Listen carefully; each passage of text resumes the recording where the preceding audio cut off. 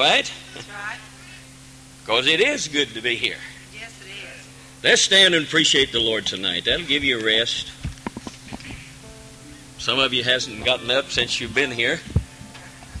We want to give you a chance to just stand, and if you didn't stand and give a praise to the Lord, then you can just stand and thank Him right now.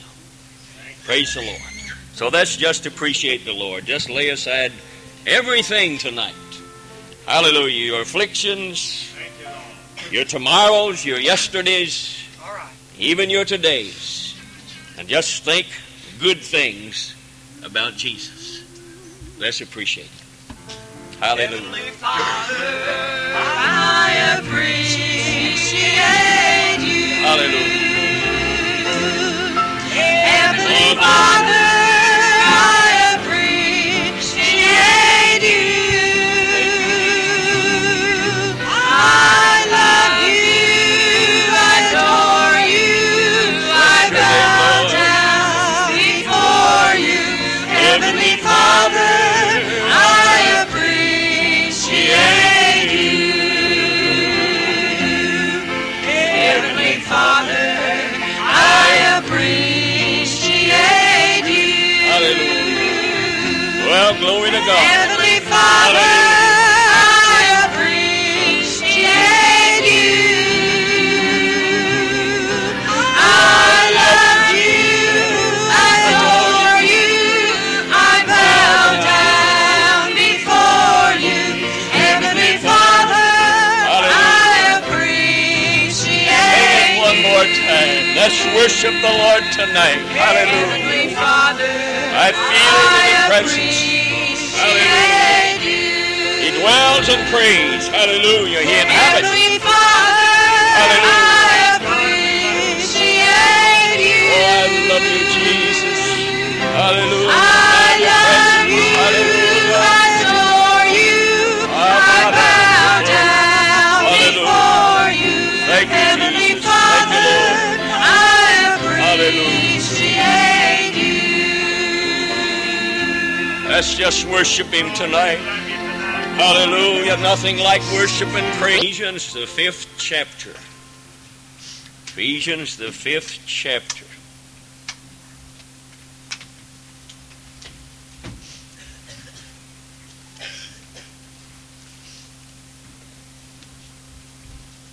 While you're getting that, I'm going to read a portion of Scripture found in Acts of the Apostles. You don't have to turn there, just find Ephesians. In the 2nd chapter, in the 14th verse, the Acts of the Apostles, it says, "But Peter, standing up with the 11, lifted up his voice and said unto them, Ye men of Judea, and all ye that dwell in Jerusalem, be this known unto you, and hearken to my words." Now, of course, you know what he told us. But I read that just simply to say at the first of it, it says, "But Peter standing up with the 11. And some of the writings of the early church fathers indicate that the early church took that scripture and used it so that the church would, entire congregation, would stand all doing the ministry of the Word of God. Praise the Lord. Wouldn't that be bad to live back then? And I told somebody, I thought that might be wise, because you don't sleep standing up as easy as you do sitting down. So maybe they had one on us about that time.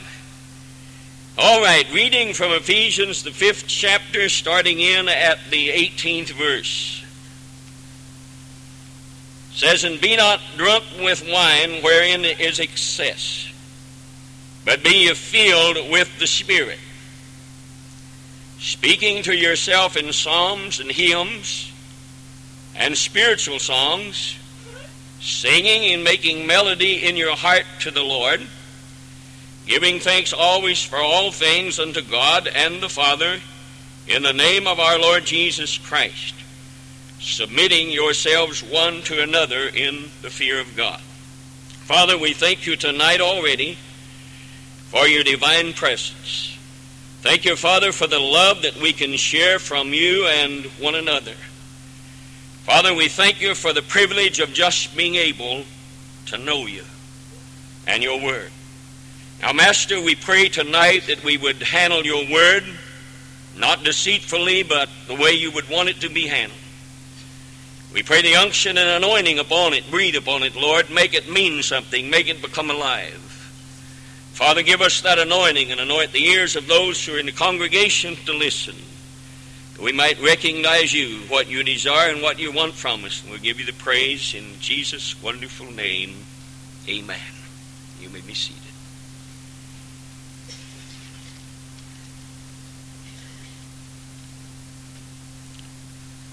Thanksgiving season is on us again. And of course, we can go through that. First thing you know, Thanksgiving doesn't mean much anymore because Christmas supersedes that. I mean, they begin immediately right after the first Christmas to prepare you for the other one. And so Thanksgiving sometimes just goes by and we don't really realize it's there because emphasis for so long has been placed upon Christmas.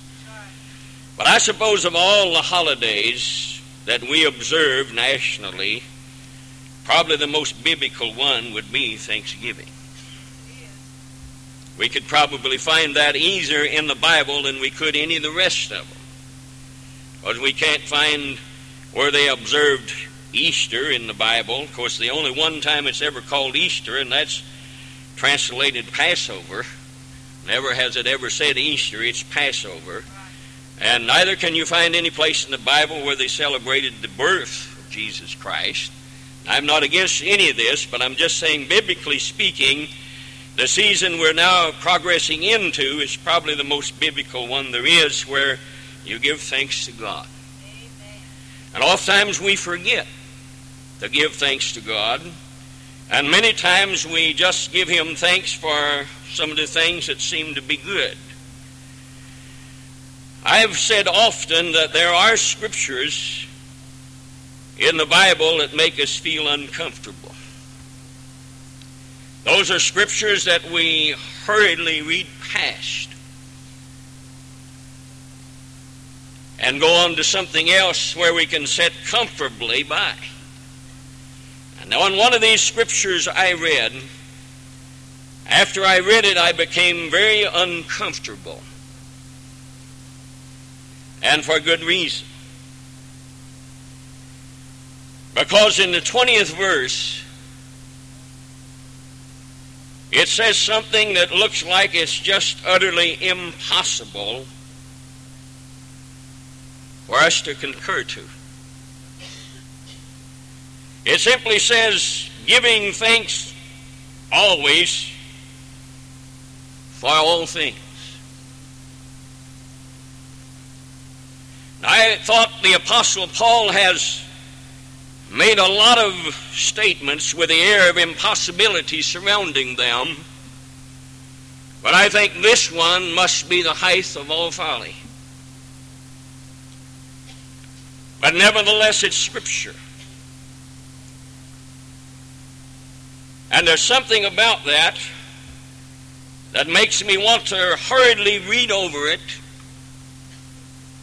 and get to the scriptures that make me feel real comfortable. But tonight I want to dwell in that air of being uncomfortable, and I would like to make you just as uncomfortable in that scripture if you're not already. And we're going to sit a while in that.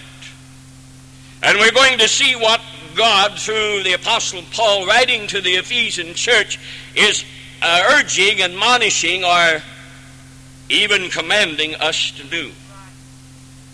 And you want to notice that giving thanks always. Not just whenever you feel like it, but always. Having praise on your lips continually to Almighty God. And notice something else. For all things. Now, I want you to think about that just for a while. Giving thanks always for all things. And then ask yourself the question, how can we reconcile that? Tonight, what can we do with that scripture? I I would feel comfortable if I could dwell in the 19th verse, where it says, speaking to yourselves in psalms and hymns and spiritual songs, singing and making melody in your heart. It's a good place to dwell there. I feel comfortable. I feel like I have the ability to speak to myself in songs and hymns and spiritual songs and singing and making melody in my heart. And then, of course, I could skip down to the 21st verse where most messages are taken from this chapter. I could feel good about what it says. Maybe not quite as well, but submitting yourselves one to another in the fear of God. And then I could hurriedly read past those two passages. And I like the 19th verse. I don't like the 20th verse at all. And the 21st verse doesn't give me much consolation. But boy, do I love to sit in the 22nd verse, where it simply says, wives, submit yourself unto your own husbands as unto the Lord. I feel good in that. Amen. How about you, husbands? It's a good place to go, isn't it? As a good scripture. Amen. And then, of course, the ladies would love to live in the 25th verse where it says, husbands, love your wives even as Christ also loved the church and gave himself for it. Amen. And they can look at us and say, how come you're not giving yourself like Christ did? Amen. Good question. And of course I do.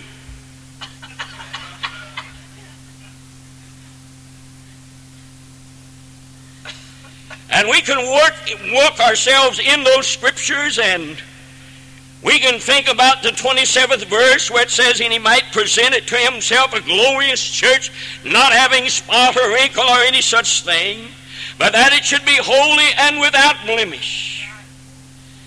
And the 32nd verse says, this is a great mystery, but I speak concerning Christ and the church.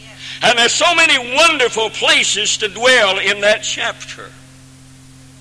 And yet, some way or somehow, we've got to deal with the 20th verse. It still stands up, waving at us and beckoning our attention and saying, what are you going to do with me?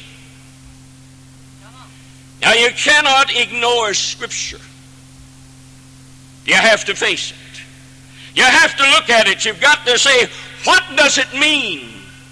Is it really as impossible as it sounds like it is?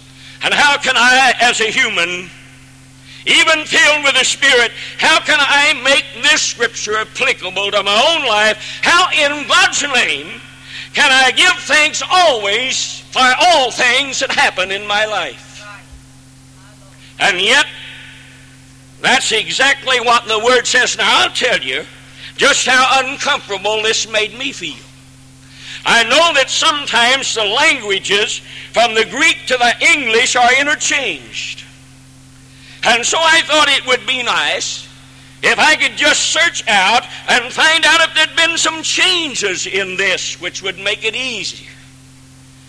I found out that it's just exactly like it came from the original Greek. It says exactly what it means, and it means exactly what it says. And so I have a choice.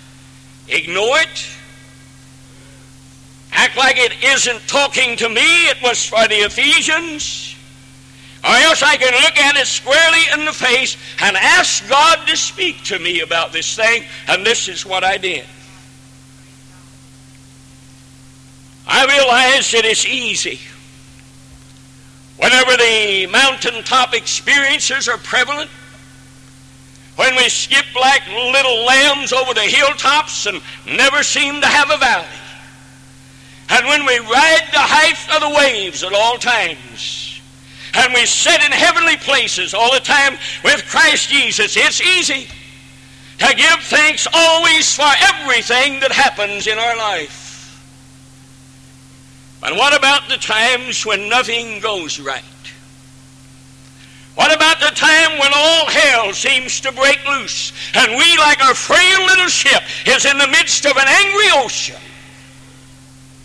And yet the Word of God comes in such times as that and screams out of us and says, give thanks. And you're saying, how in God's name can I do that? Are you that sadistic God that this is what you're commanding me to do? I don't know if anybody ever talks to God like that or not, but the only way I can get answers from Him is to talk to Him about it and tell Him exactly how I feel. And tell Him I'm tired of ignoring Scriptures. I'm tired of not knowing what the answer is. I want to hang on to this until I find out what it is.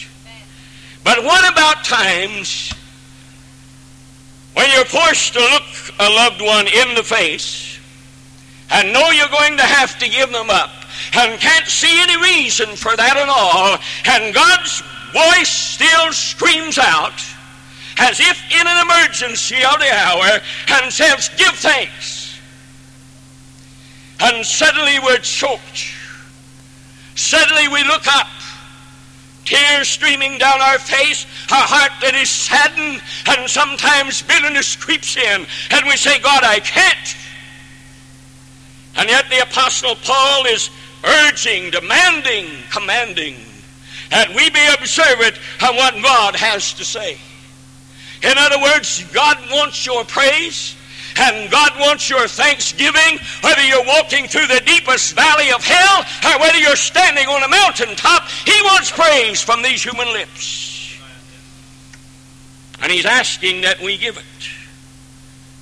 Standing sometimes and watching loved ones, wheel them away in a casket, throw some dirt on them in the ground, and you leave them there, and you're hurting inside, and you're lonely, and you're desperate, and you don't know which way to turn, and you're faced with this scripture, the 20th verse of the 5th chapter of Hebrews, that simply says, give thanks. Even in this, give thanks. I'm sure Brother Dale and Sister Mary Lou have faced times when they wondered what in God's name is God trying to do to us. After all of our prayers, after all of our believing, after all that we've tried to do, and heaven seems sealed up, and still God says, give thanks. In all things, whatever, regardless of what it is, open your lips and give thanks to me. And you say, how can this be? Well, the call to gratitude to God is everywhere in the Scripture. The Bible tells us, let this mind be in you that was in Christ Jesus. And to have the mind of Christ is to have a thankful mind. Whenever we study the gratitude of Christ, it's a fruitful study itself. He thanked God on occasions. Whenever everything was going fine and multitudes was following Him, He was feeding them with fishes and loaves. They brought to Him the deaf, and He unstopped their ears. Hallelujah. He brought to them the blind, and He opened them, and the lepers, and they were cleansed. And He even brought the dead to Him, and they were raised again to life. It was easy for them to thank God, and it was easy for Jesus in the flesh to give honor to that which gave Him that power. But what about the times when He stood there and the multitudes had deserted Him, and He looked at His trusted disciples and He said, will you too go away? And finally completely deserted, He still gave thanks. In other words, what I'm trying to say tonight, how we react in times like this, we have to find out what Christ did. I'm talking about as to His humanity. Now, I know He was all God. And I also know He was all man. But I cannot identify with Him, all God. Is that all right? I know He's all God, and I can't make the identification.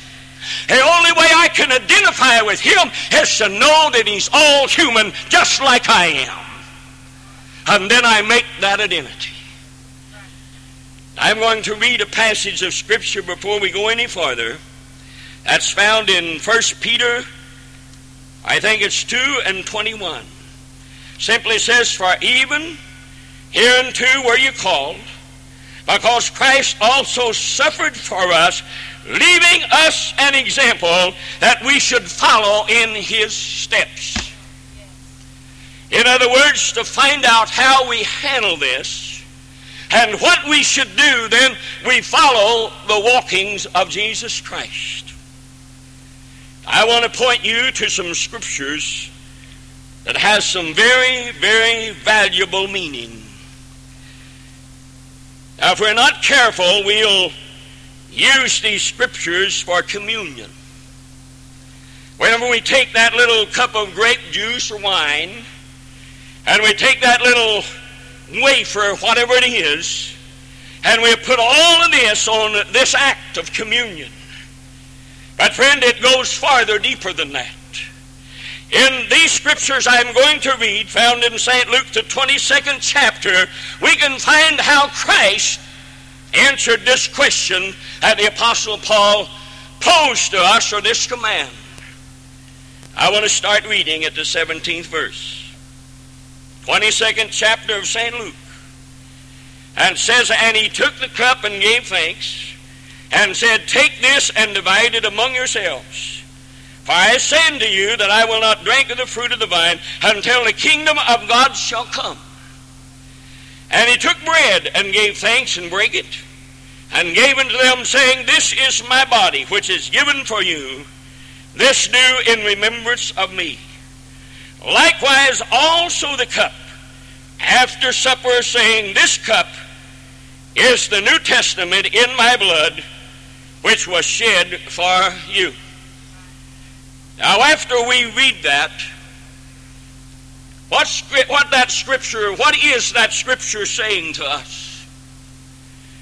Simply says he took the cup and he gave thanks. And he took bread and he gave thanks. I want you to listen closely tonight as he explains what he's going to endure. As he explains to us what the cup is, he explains to us what the bread is, and remembering all the time when he took that, he knew what it represented. He knew what he was going to undergo, and still in spite of that, he looked up, raised his hands and heart to heaven, and gave thanks. I want you to consider a human body, just like yours and mine, subject to the passions of humanity, subject to the same desires and innate characteristics, and he finds his final days are coming to a close. He's aware that the time which he was born for is almost upon him, and he finds his way with his closest disciples into the Garden of Gethsemane. And there he leaves his disciples, goes a little ways, and begins to agonize with God. Human flesh recognizing what was going to have to take place, and knowing that this body symbolically with the bread was going to be broken. Knowing that before it was all done, this body he's talking about, which is his flesh, was going to be mutilated and wasn't even going to look like a human being. And he'd already give thanks to God for a broken body. Hallelujah, what a Savior. I said, what a Savior tonight. Had realized what was going through, and he suffered in agony. He cried, he prayed for himself for strength to endure. And then he began the prayer of intercession as he prayed for us. Angels came down and strengthened that body. The Bible says he prayed till great drops of sweat like blood began to run down from his face in utter agony. This body inside was being torn apart. as he withered and agonized in prayer, that he might be able to endure the cross and despise the shame, and in the final analysis purchase salvation for humanity. And he knew the suffering, and he took the bread and broke it, knowing this was his body, symbolic of it. And he looked up to God in heaven and that which indwelt him. I'm talking about flesh, which was the Son. And he gave thanks to God. After spending a night in agonizing prayer, in his weakened condition, he finds soldiers after him. They take him and keep him up all night, running from one court to another, exhausted, exasperated. Finally, they tie him to the post, lacerate his back to ribbons, till there's not one single solitary piece of flesh that's left untouched. He's enduring. And while he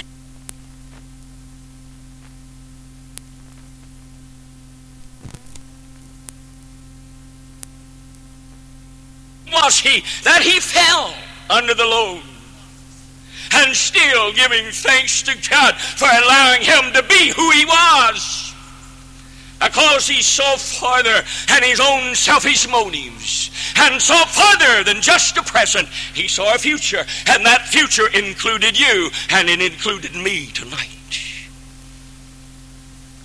Finally, the end.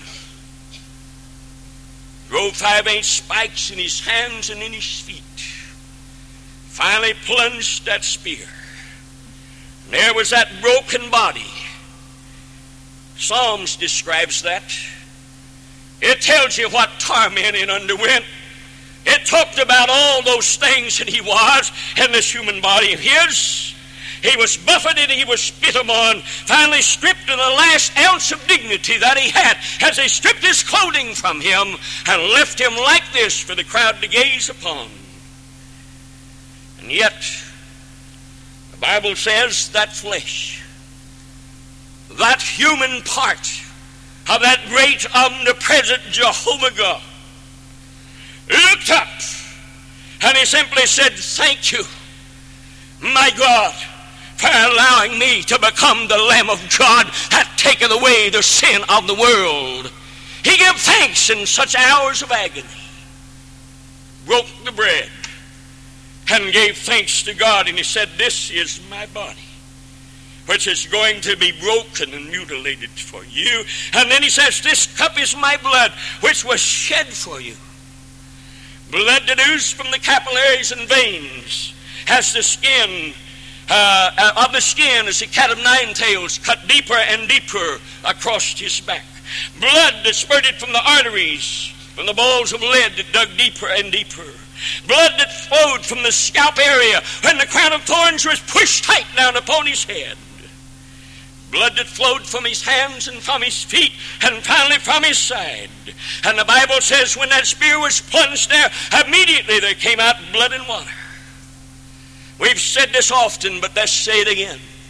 Hebrews 9:22 says there is a divine decree that without the shedding of blood there is no remission of sins. In other words, that seems clear to me that the shedding of blood is the remission of sins. Without it, there is none. Hallelujah. Friend, listen. Let me just get down on us a little bit. We've glorified God. We've jumped with joy and shouted over the power of the Holy Ghost, and that's good. We've talked about the gifts of the Spirit and what's needed in our church, and that's good. And friend, I think before all of that, there needs to be another trip to that old rugged cross and realize the blood of Jesus Christ cleanse us from all sin and from all iniquity, and get another taste of what it's like. Yashakaboy. Hallelujah. Thank God for the blood of the Lord Jesus Christ. I think sometimes the church would fare better if they'd turn around and visit the cross of Christ one more time. and get our eyes on actually what is needed within our heart. And that's a divine decree. There has to be the shedding, pure, untainted blood. And there we're standing there, and Jesus picks up that cup. Oh, we argue about what was in it. Was that real wine? Or was that grape juice? My God. To get the deeper meaning of that, it makes very little difference as long as we recognize that this was identifying His blood to us.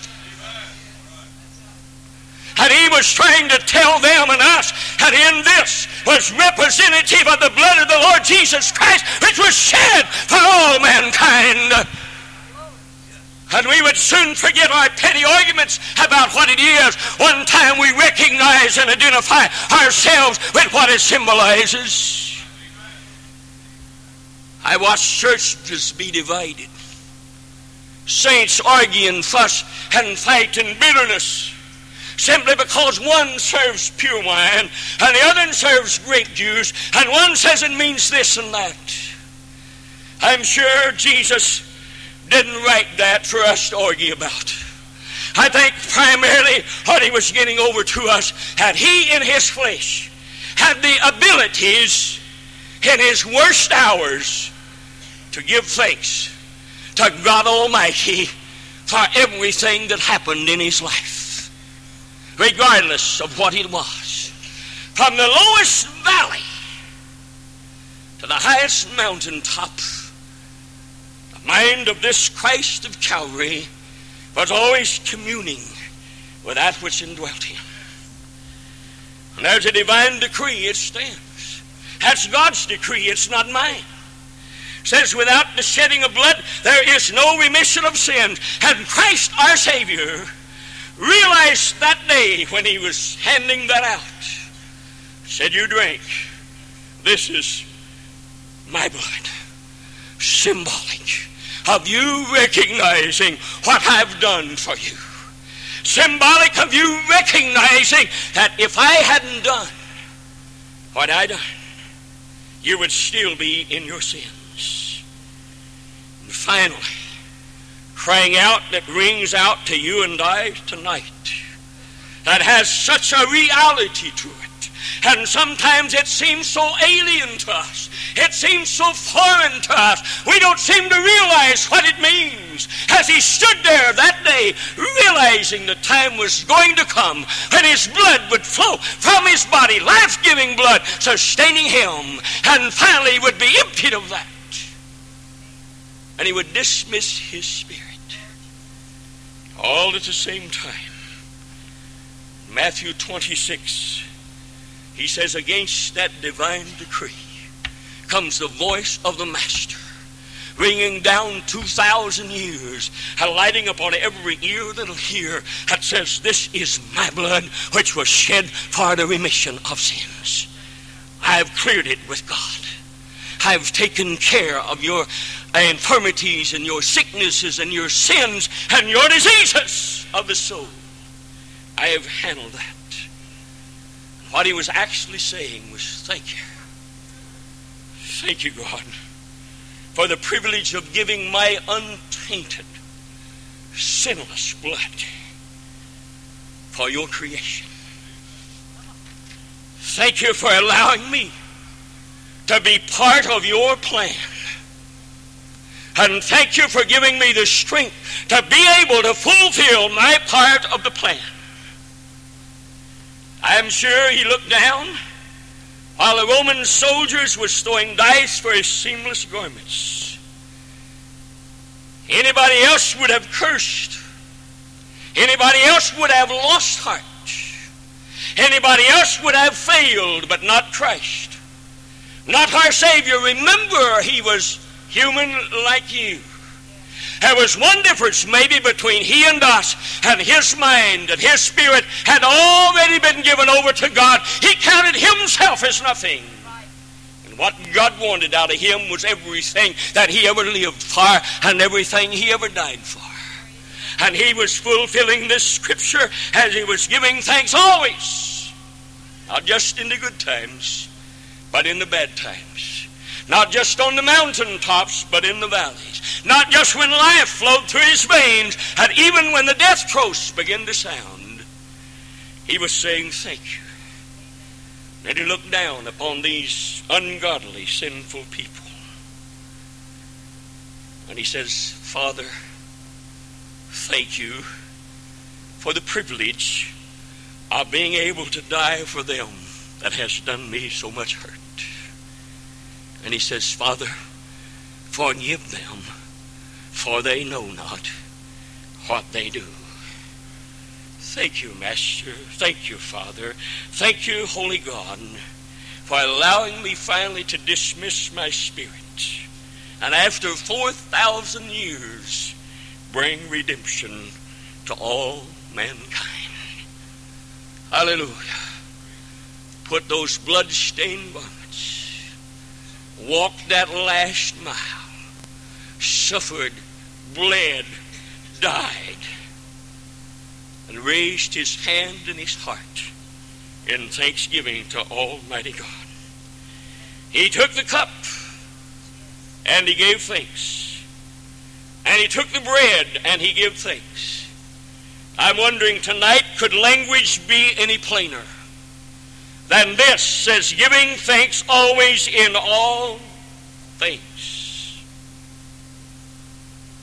Having the ability to realize that when we were called and bought with a price and cleansed by his precious blood and filled with the power of the Holy Ghost, that we became part of his plan. That God actually chose us to walk in his stead in this sin-cursed world and give us the gospel to move from our hearts and our mouths. And we are not above our Master.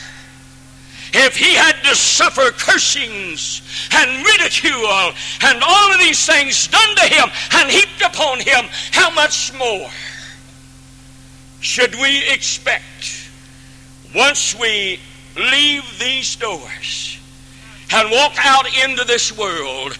Oh, saints, listen. If some way we could get close enough to God and give our will enough over to God for us to realize that whatever is happening to us is for the gospel of the Lord Jesus Christ's sake. And then look up to God and say, thank you for this valley I have to walk through. When I come out of it, I'm going to be stronger than I was when I went in it.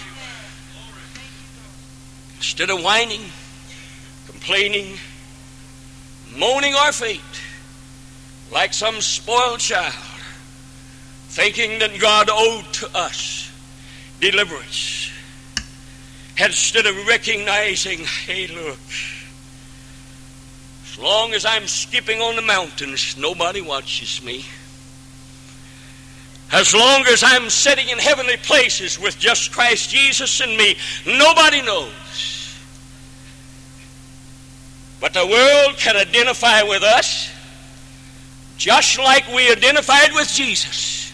When they see and we are subject to the same things they are, and we react in a different way with giving thanks to God, it captivates the attention of individuals. And not only is it an example outside, there's something about trusting God in the dark night of the soul, as I like to call it, that when we see the sunlight, there's something about that that makes us grow just a little bit more and makes us put on a little bit more spiritual weight and makes our faith greater than ever before, and we sink our teeth into the Word of God and realize that whatever he calls upon us to do, we'll have the abilities to do it. And when we get to that place, we will really give him thanks. Not just thanks for our good life. Not just thanks because this day was perfect. Well, I've heard people say it, I just really thank God because the sun shined today. That's good. I'm glad the sun shines. But one of these times we need to stand up. Say, I thank God that He's God in the midnight hours, when I can't hear Him, when I can't see Him, and when I can't feel Him. I thank God. You know what that does to us? That strips away everything else. That strips away our emotions that we depend on. That strips away the miracles that we are forced sometimes to live on. That strips away everything and takes everything away from us but this Word of God. And it makes us get into that and sink our teeth in it and say, thank God, because the Bible says what it does, and I'm believing that. It doesn't look like it makes rhyme or reason for me too, but I'm believing it because the Bible says it. And that's why a lot of things happen in our life, is to chase us to the Word. Yes. Get us inside, because one of these days there's going to come a time in your life and mine, it hasn't already.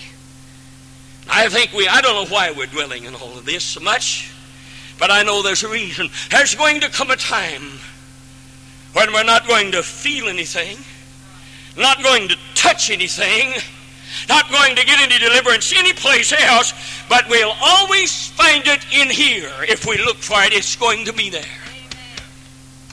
And when everything else has faltered and failed, the Word of God still standeth sure and steadfast. You can always live on the Word. All right? One of these days, in closing, when individuals has pinned their hopes upon emotions and lived by the emotional highs or lows, and their God, depending on whether they was high, He was a big God, and if they're low, He was a little God. And one of these days, there'll be nothing there. One of these days, not even the Holy Ghost that indwells us is going to stir in us or speak out of us. And then, you have this. Not only the written Word, but you have that divine Word that dwells in us, and you've got to believe He's there. He doesn't take His flight when things go bad. He's still there. I think what God is wanting more than anything else is for us to stay in that Scripture and get by it and stay there until we have reconciled that Scripture to ourselves and know it means us giving thanks always. From the start of your day, during your day, laying down on your bed at night, even if things have been cockeyed and went haywire all day, lay down on your bed and look up to God. Say, thank you, Jesus, for calling me Son of God. And then it says, for all things. Because for a Christian, things that happen in our life is for a benefit to you or for somebody else. It's beneficial. And if we could think of our lives like that, it's hard, I know, because the devil keeps telling us, you don't amount to anything. Who are you anyway? You've never really ever done anything. You're just cowered back in fear, and you don't have the abilities to talk, and all of this, and he'll put you down. And he'll make you think, well, what have I done? And all the time, it hasn't been the devil that sent you through there. It's been God. He wants to see how well you react under pressure. Because there's going to be a lot of pressure, a lot more than we've seen today. A lot more we've seen yesterday to come upon us. We're going to be a gazing stock, sometimes a laughing stock. Jesus was. Do you think they really saw what they was doing to him? They didn't know who he was. The Bible says if they had known it, they would not have crucified the Lord of glory. They didn't even know who he was. And they didn't care who he was. They mocked him. They ridiculed him. They tortured him. And they crucified him. And in all of these things, he'd already said it. This is my body. It's broken. It's going to be. I give thanks. This is my blood. It's going to flow from my veins, life-giving source. I'm giving it. Thank you for the privilege of doing this. Now, what he was actually saying and summing it all up was, thank you, God, for being a part of your plan. Now, I realize tonight that when comparing what we are and who we are with Christ Jesus, we're not going to be called upon to shed our life's blood for somebody else. It would be of no value. But just as Jesus had a part in the plan of Almighty God, so do you tonight. Amen. And that means suffering, holding on to God, hopeless times, holding on to God, hours of loneliness, holding on to God, and not just holding on to him, giving him thanks for allowing you to be part of his great plan. You play a part. You play a part. Yes. Someplace, some way. Yes. You have a part of this. And if we could just get the devil out of the way long enough to look up and say, God, I've got a part of your great redemption plan. My part I play is part of the body. And realize that. Hold your head up high. Throw your chest back. And walk out into the world believing God. Let's stand. Thanksgiving Day is soon. I think maybe I'm going to do a little bit different than I've usually done. I think I'm just going to quit trying to figure out some good things to thank God for. What I termed good in my life. I'm going to start thanking him for everything that's happened in my life. It's always been hard for me to thank him for 8 years of suffering. But I have found that that's been a vital part of my communion with God. I have found that if I have got strength at all, I can look back over those 8 years, walking through them knowing that God was there. Probably the most growth in my life that I've ever had. And I'm going to give him thanks for that. And it's been hard for me to give him thanks for taking me out of a good, stable, large church and putting my feet in the road and taking away my security. Something that I've worked for 20 years to get and got it. And yet God wouldn't let me alone. I'm being open and honest. It's been hard for me to thank him for that. I've been obedient to him. But it's been hard for me to thank him for that. Been hard for me to thank him for separating me from my children. That was an integral part of my life for years. Lived right around me. And my grandchildren that are scattered every place else.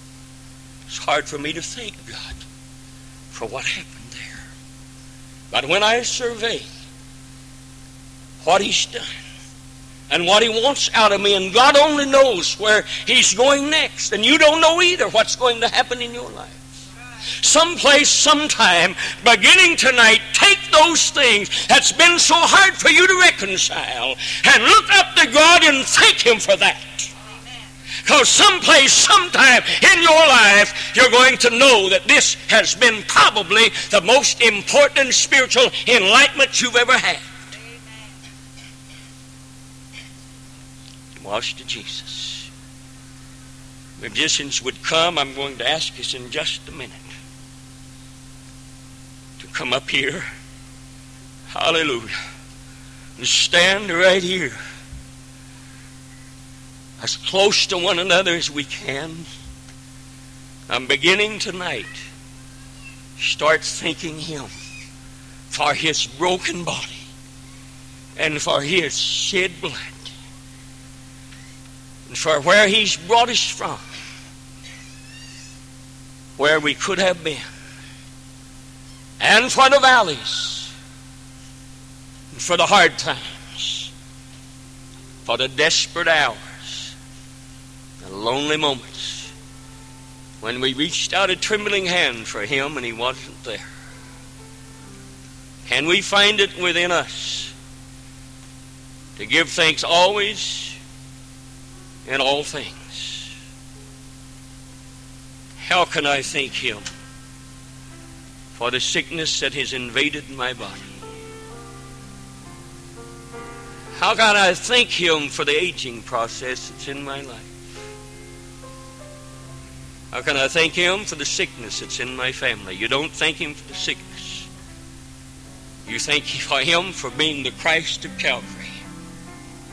And thank Him for being with you and taking care of all of your problems His way. Can you come? Hallelujah. Hallelujah. Thank you, Jesus. Let's just praise Hallelujah.